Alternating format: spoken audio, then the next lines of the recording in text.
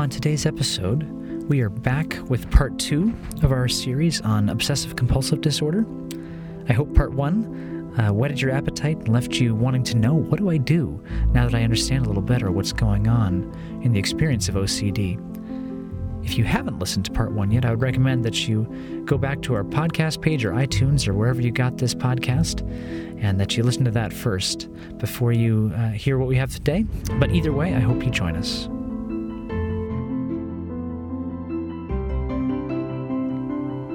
You're listening to CCEF On The Go, a podcast of the Christian Counseling and Educational Foundation. Here at CCEF, we are committed to restoring Christ to counseling and counseling to the church. You can find our podcasts, books, articles, videos, and more resources for Christ-centered pastoral care at our website, ccef.org.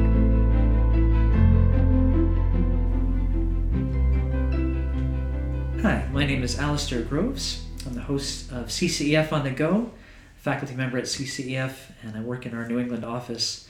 I'm speaking again today with Dr. Mike Emlet, who spent a number of years in practicing family medicine before coming to CCEF and joining the faculty here. Mike, glad we are continuing the conversation from our last episode. Glad to be here, thanks. Let me take about 60 seconds and just recap what we were saying and then kind of launch forward. Our first episode on OCD was really just trying to say, what is it? What's going on in someone who's experiencing this thing we call OCD? And we highlighted different categories of thought, and if you haven't had a chance to listen to that, I recommend that you go download that. But essentially we said OCD is the experience of having a thought you can't get out of your head, some sort of compulsive behavior that you do to try to get it out of your head that usually gives some kind of temporary relief, but doesn't solve the problem because it just keeps coming back, and it's a disorder. It's something that's really messing with your world. We talked about how there seems to be some kind of biological predisposition or influence from our bodies here, and yet clearly it's connected to matters of the heart, matters of fear. The things you most care about are the things where your OCD is most going to attack you. Mm-hmm. And at the end of our last conversation, you were saying, essentially, there is this incredible opportunity for those who struggle with OCD to learn in very vivid, tangible ways what it really looks like to trust God in the midst of a struggle with deep fear of bad things that could happen when you're every fiber of your being is screaming, I want control and I want certainty because I need to be safe.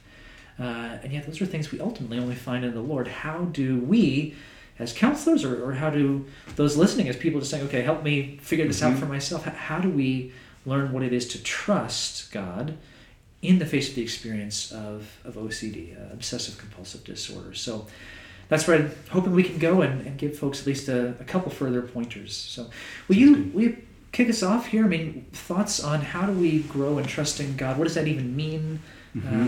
Go ahead. Well, I think one of the things to realize is that it is the trust grows not in a vacuum. There are several aspects of that. I mean, we grow in trust as we encounter the Lord through His means of grace. So as we read and study Scripture, as we pray, those are avenues in which trust grows.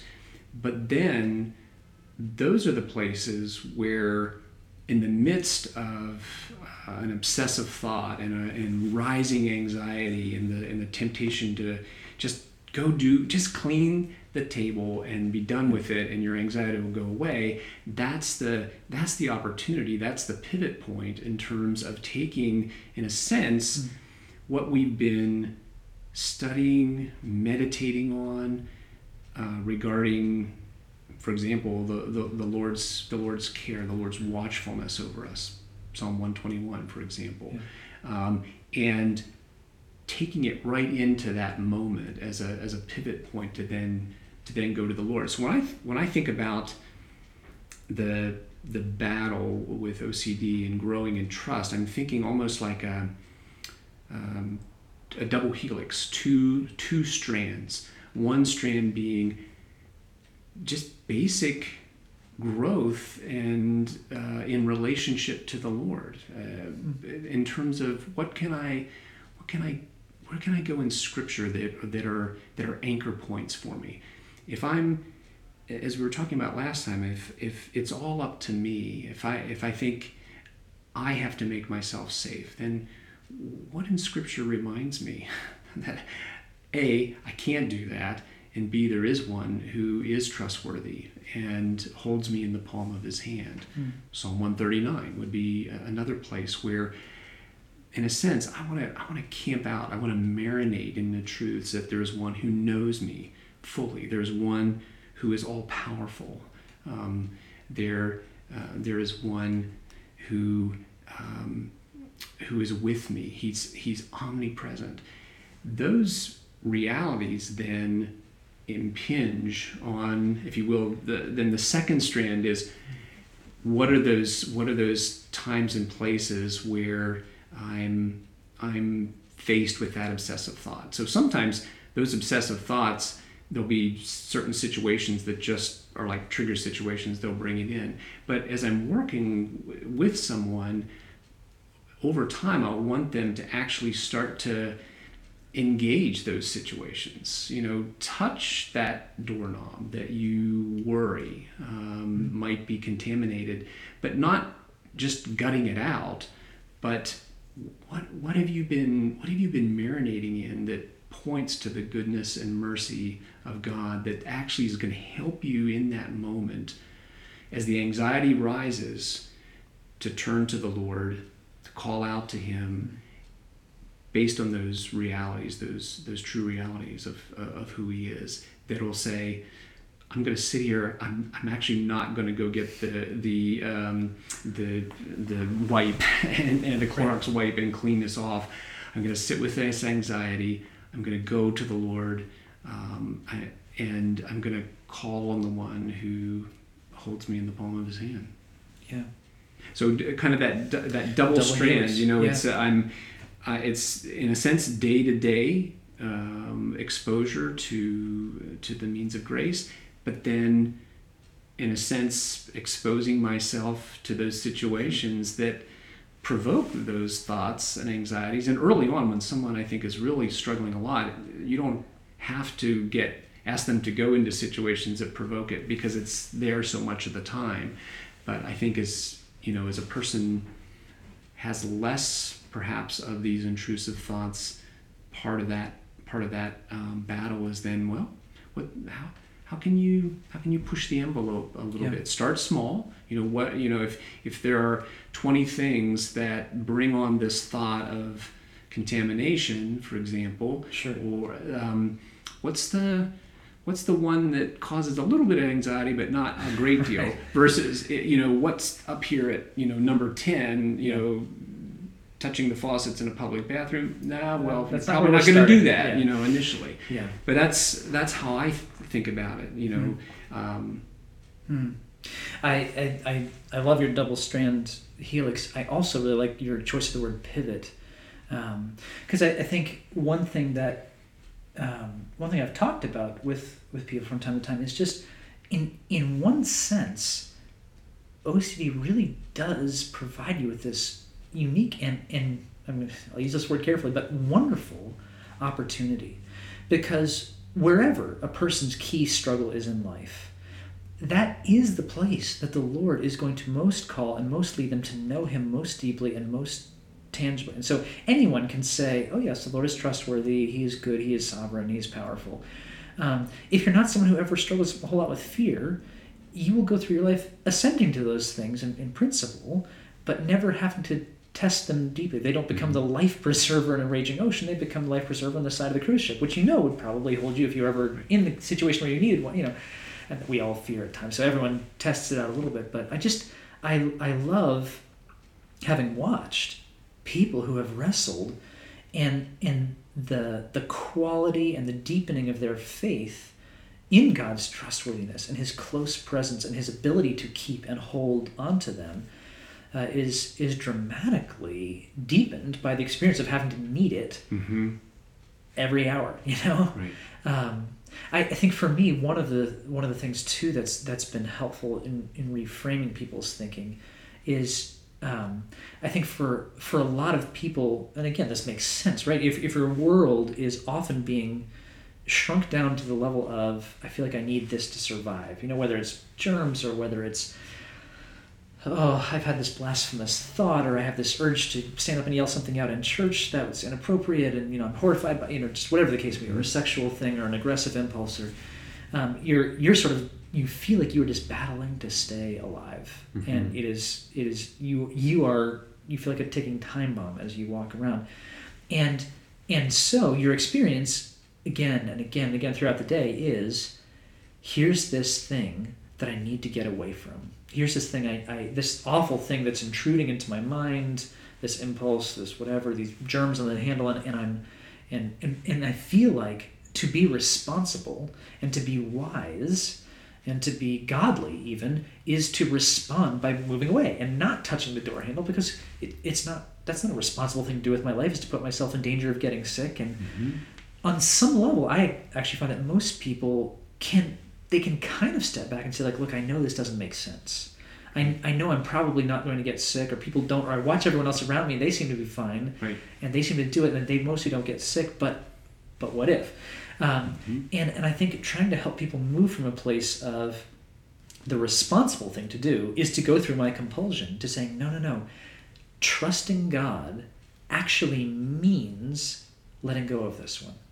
It's, you know, it's like fighting quicksand. You know, the harder you struggle, the deeper you sink.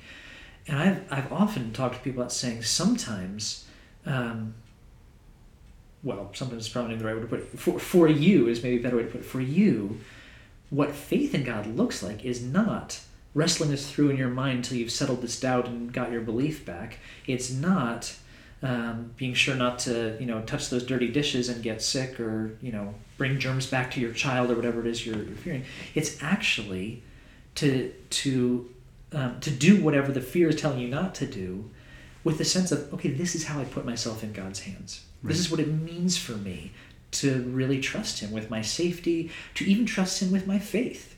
You know, to recognize I'm not strong enough to muster up the faith I need hour by hour. Faith is a gift. Ephesians 2, He's given us even our faith itself. He really is that powerful. Our call of response is to place ourselves in His hands over and over again. So your word pivot, to me, really nicely captures that principle. Now, that's easier said than done, but I find a lot of times the battle is even believing that that's the right thing. Even coming to a place where you can say, like, okay, God actually wants me not to do this compulsion. God actually wants me to say, like, okay, that was a really unpleasant mental image I just had about this horrible thing I could do to this person I love and care about. Off I go. You know, or even if there's going to be a response of prayer, the prayer is, oh, Lord, that was so sad. I'm so sad that happened to me again. This really hurts me. Rather than, oh, Lord, I'm sorry. I know I shouldn't think like that. Or, get me out of here. Get me out of here. I think that's oftentimes a discussion I'll have with people is, how do you go to the Lord in the midst of those moments? Because I think too often, I see this in my own life when it's, in a sense, non-obsessive anxiety. Anxiety is so often just, I'm talking to myself and I'm whipping myself into a frenzy.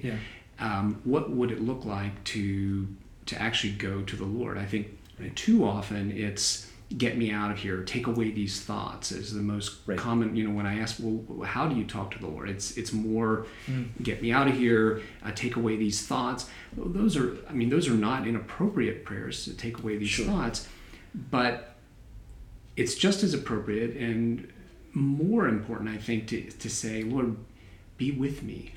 Help me to know your presence in the midst of my anxiety right now. I know this is not a realistic fear, but it doesn't seem like it. It seems like there's a roaring lion right here, and it would be foolish for me to ignore that.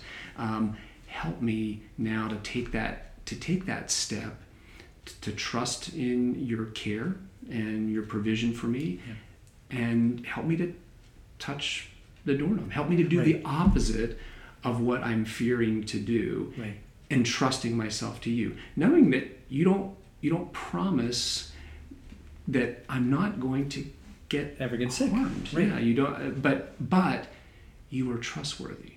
You Right. love me. I am your son. I am your daughter, and so I'm going to take that step. Yeah. I particular conversation I can think of that I've had several times is the verse where it says, "Some will trust in horses and some will trust in chariots, but we will trust in the name of our God."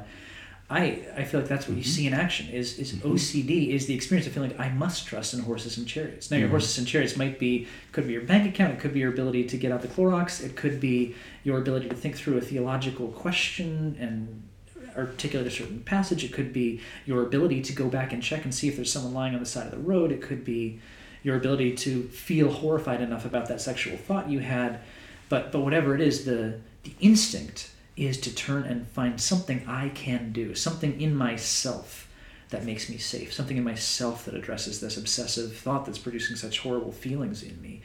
And the reason why I want someone to be able to touch that doorknob is not just because their life will be easier and hopefully less anxious, but also because this is this place where you are literally walking out. 1 Peter 5:7, cast all your anxieties on him because he cares for you. Right. When you touch that doorknob, you're not just doing some mechanical act that reduces your anxiety on some scale, which that may be true over time, but you are actually literally saying, Lord, you are my safety. You are my refuge. You are my hope. I can touch that door handle because you are the guardian of my life. And I could die at any moment, and my only hope is in you. I could get sick at any moment. I could lose my job. I could do a horrible thing. Any of us have the capacity as sinners to do horrible things. And our safety is not fundamentally in being able to guarantee we will never cross a certain line of severity of sin.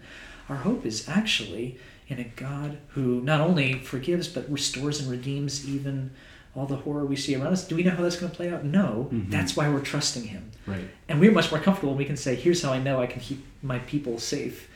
At the end of the day, God is saying, I want you to be most comfortable, in a sense, quote unquote, with placing your life in my hands again and again. And those who struggle with OCD have the opportunity to taste the sweetness of his care in this incredibly regular way. It's an intensive struggle in that direction. I mean, it's so hard. It is. It really is facing your fears square on, with the Lord, with the Lord's help. And I think there's a way in which that, when I see people doing that and when I'm walking with them, it really is like standing on holy ground, because they are facing what terrifies them.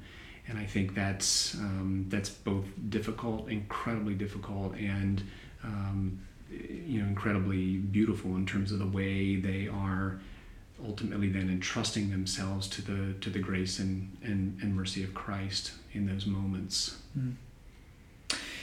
Mike, let me direct us in one last sort of area.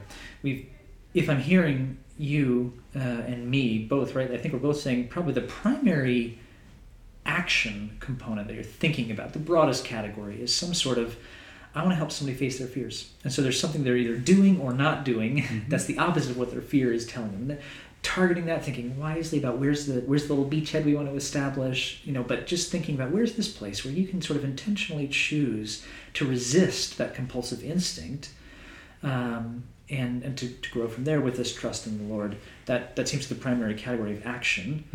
And can I maybe just insert Please, there yeah. that one of the examples that we gave in the first podcast was, you're in the kitchen preparing dinner, and you have a knife and you're chopping vegetables, and you have the thought, plunge the knife into your wife. One of the ways in which, again, the temptation is I'm going to avoid the knife, right? But one of the ways in which, as you grow in trust for the Lord, there's going to be tangible, then that actually is tangible love for your wife. So as hard as Chopping that is, continuing to chop those vegetables is an act of love. So when I think about it's a growth in trust for God, but that also manifests in love for other people. Right. People who are struggling incredibly with OCD, will describe their lives as very constricted and very, inward and myopic. And so one of the ways in which growth happens is as they turn outward. So encouraging them sometimes that's what actually turns the tide in a given moment is my love for this person and service to them actually trumps the fear, say, of contamination or whatever, or fear of this horrific impulse that I've had, and that becomes part of the pivot.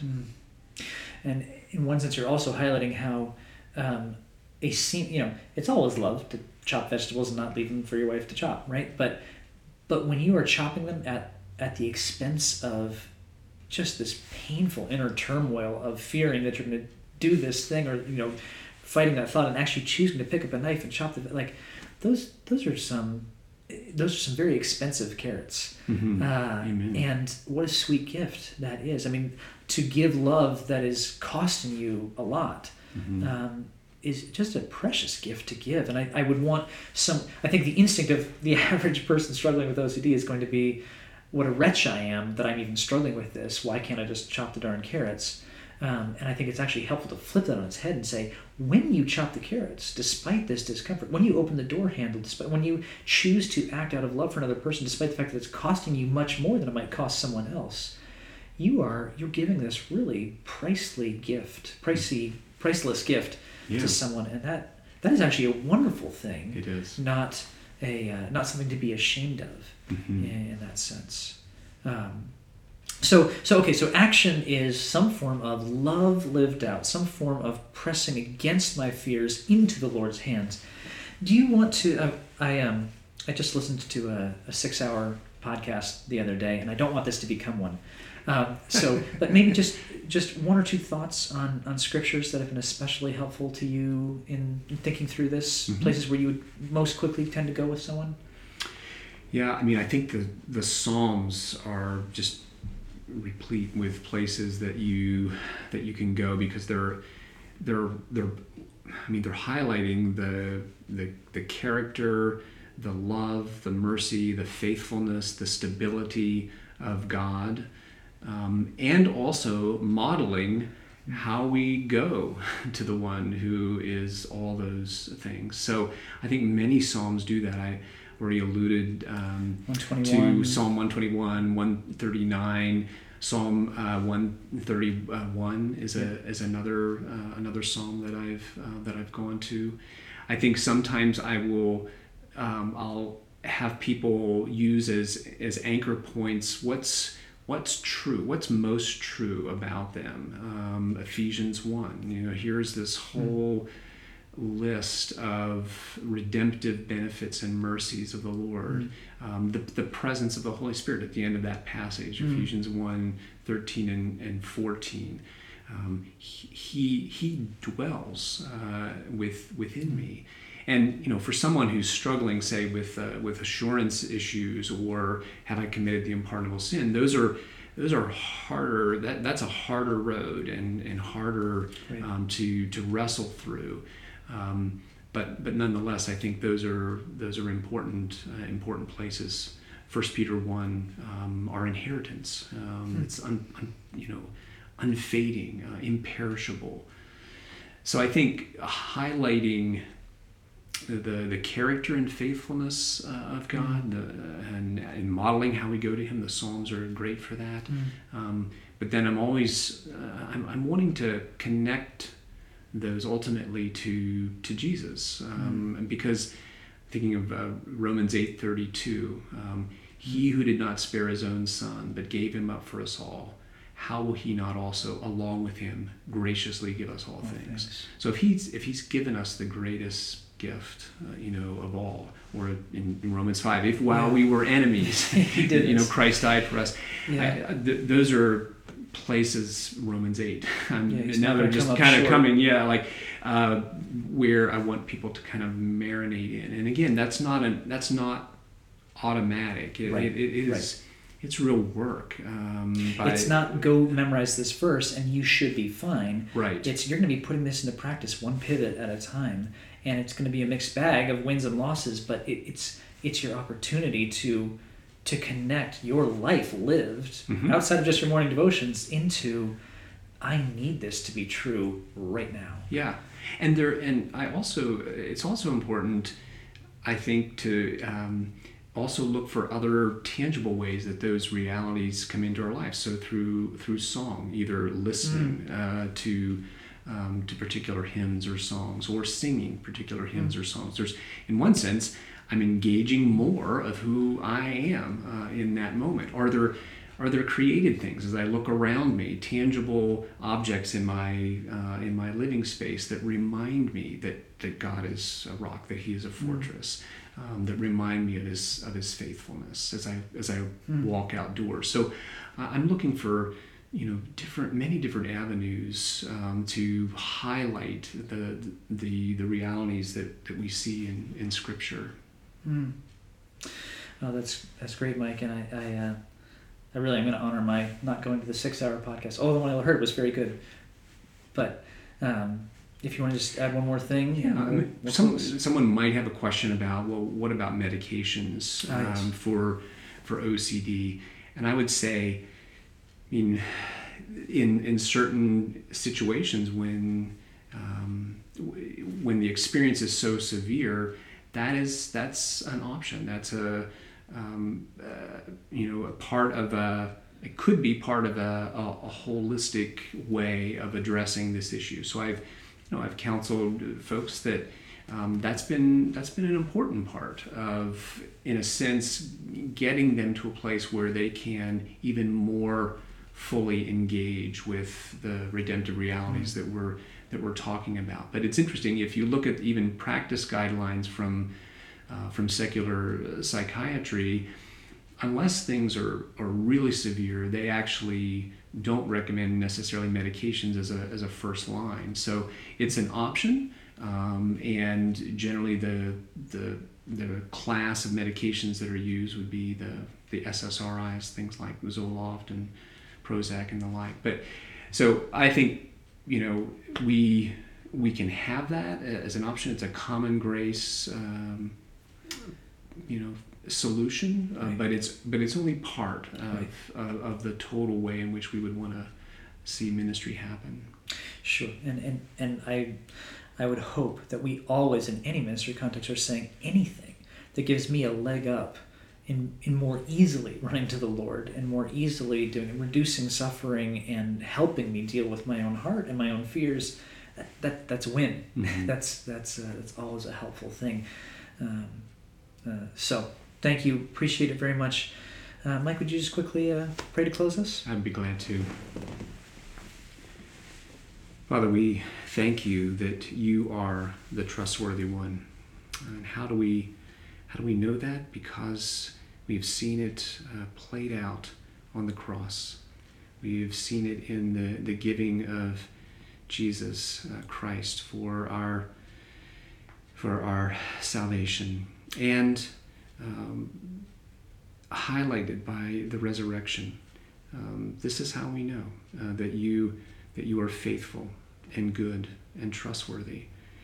Lord, help us day by day to live into those realities. We confess our unbelief. We believe. Help us overcome our unbelief. And I pray that particularly for those who are listening, who are struggling with OCD, Lord, that you would, by your mercy, grant them a sense of your compassion, your presence, your faithfulness, your power in their time of need, just as we all need.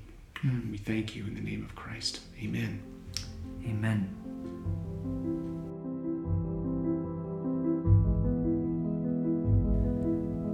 I hope you enjoyed today's conversation with Mike Emlet. As always, if you've got thoughts or feedback you want to send our way, just email us at podcast@ccef.org. And if you're interested in further content on OCD, you might be interested in a talk that Mike gave at a conference called Religious OCD, where he kind of zooms in on one particular aspect of the struggle. You can find that by visiting ccef.org/podcast. just click the link below today's episode and enter the code PODCAST at checkout. Thanks for listening. Until next time, blessings.